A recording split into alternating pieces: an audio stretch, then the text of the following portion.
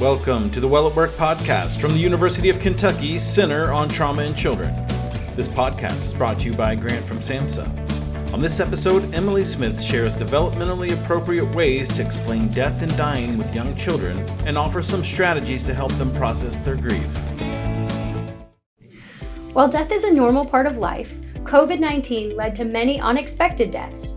As of February 2022, more than 925,000 deaths have been attributed to COVID. Many of these deaths have impacted children. More than 167,000 children lost a parent or caregiver to COVID in the U.S. by the end of 2021. As a result, many children may be grieving and look to adults for explanations and help to explain what they are feeling.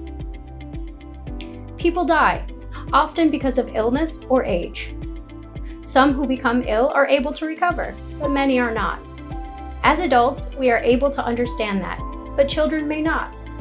Young children, or those with a young developmental age, may not understand that someone who has died will not be back again. They may not have the tools or skills to express their feelings of loss and grief, and they may ask questions that are difficult for a parent or caregiver who is grieving to answer. Additionally, customs and cultural beliefs about death and dying mean that many are unaccustomed to talking about grief, loss, death, and dying. Today, I will share some developmentally appropriate ways to explain death and dying to young children, offer compassionate ways to answer questions they may have, and share some coping strategies to help young children process their grief. A child who is grieving may move rapidly between emotions, sad and crying one moment, the next off to play. Young children often use play as a way to process their feelings, and you may see pretend play about death or dying. Children with limited language skills may not talk about the death, but you may see a regression in developmental milestones. That is, they may lose gains made in potty training, start to rely on their pacifier again, or have trouble with self-soothing. Some children feel that the death is their fault, brought on by something that they said or did to the loved one who has died. Or they might feel abandoned by the person who has died because they don't visit or play with them anymore. Some may become anxious about death, asking if or when they will die, worried that a caregiver might die, seeking reassurance that they are safe and will be looked after. About a year ago, a friend of mine named John lost his cousin James to COVID. Recently, John shared some of the challenges his family has faced. James' death has been very hard for everyone in the family to process. James often helped John and his wife Andrea with their daughter Gabby, who is 4, and they all miss him. Even after so much time has passed, John worries because Gabby still seems sad about James' death. She doesn't always feel like doing the things she usually enjoys, and she won't let John out of her sight. John and Andrea can't understand why Gabby sometimes seems fine, and then suddenly she's clinging to Andrea and saying she misses James. Recently, Gabby's preschool had a day of remembrance for students and their families who have experienced the death of a loved one from COVID, which the family attended. While Gabby played with the other children, John and Andrea listened to child mental health professionals share some ways that they can help Gabby process her grief. Here are some of the things that they learned. Tip 1. Discuss things openly. It is especially important to be clear and honest. If someone ill is hospitalized, talk openly with young children about what is happening. If the person is not likely to get better, explain that the illness might lead the person to die. Instead of using a euphemism like passed away, be clear and concrete. Explain that the person's body no longer works and that they have died. You might say, "Grandma's heart stopped beating. That's something that happens to people when they get old." Or you might say, "Aunt Jean got really sick from COVID and she didn't get better. She died, and we won't be able to see her again." A preschool-aged child, like Gabby, may have already begun asking about dying in order to develop the tools needed to process complex emotions, like grief. But they may have more questions after a loved one dies. Younger children may need more explanation. It might be challenging for them to understand that the person who has died will not come back, leading to frequent questions about where the person is. These questions may come up at challenging times, but do your best to answer the questions clearly. Some of the questions may be asked repeatedly. Try to answer them consistently.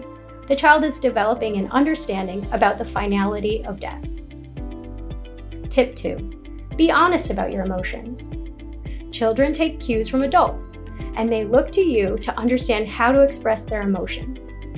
If your child sees you crying, explain your feelings.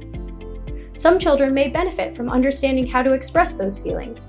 So you may say, "I'm crying because I miss my friend, and sometimes when I'm sad, I cry." These are challenging times to have to answer questions. It may be helpful to offer a suggestion about how to respond.